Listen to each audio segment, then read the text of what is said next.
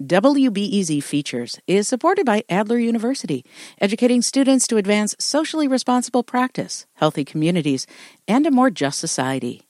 With degrees in psychology, counseling, public policy, and leadership. Adler.edu.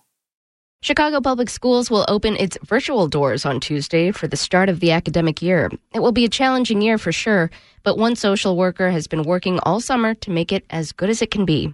WBEZ's Sarah Karp has her story. Melanie Espinoza says she found it really difficult to do her job in the spring.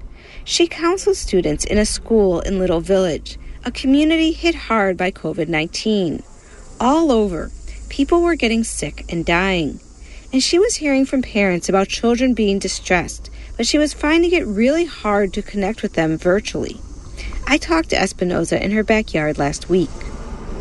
Some kids loved it, other ones, they would shut off their camera, and they just seemed to not be responding as they would if they would have been in the office with me. It's an environment that it has safety, trust, and it also makes them feel relaxed and calm. It's not just that Espinoza is a warm woman with kind brown eyes.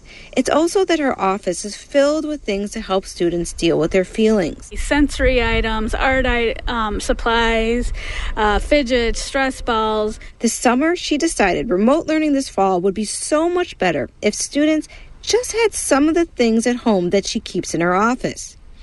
But she gets $250 from Chicago Public Schools to buy supplies, and she knew that wouldn't even begin to cover what she wanted.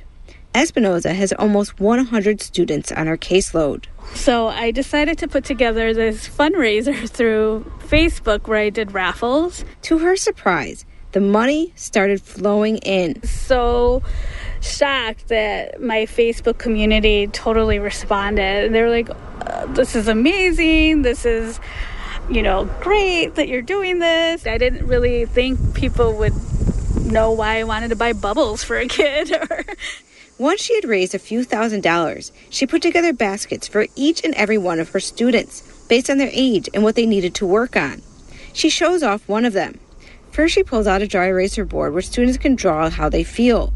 Next, she pulls out a pink stuffed animal. So I have them put a stuffed animal on their belly so they could watch their belly rise and sink so that they know they're taking slow, deep breaths. So it's a fun one for the kids. Espinoza says there's another good thing about these baskets. It gives her an excuse to go to each student's house. So I think it's really important for me to be able to talk to each student one-on-one, and I really like the idea of delivering these toolkits because then they could actually see me even though with my mask on and it's social distancing. It's just a way to connect with them and let them know that they're special and they're important and we care about them. Espinoza says a lot of people who work at Chicago Public Schools are like her, worried about the school year, but also driven to make sure students do well.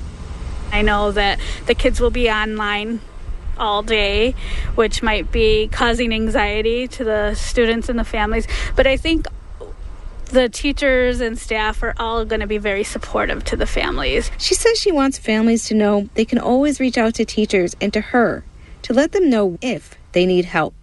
Sarah Karp, WBEZ News.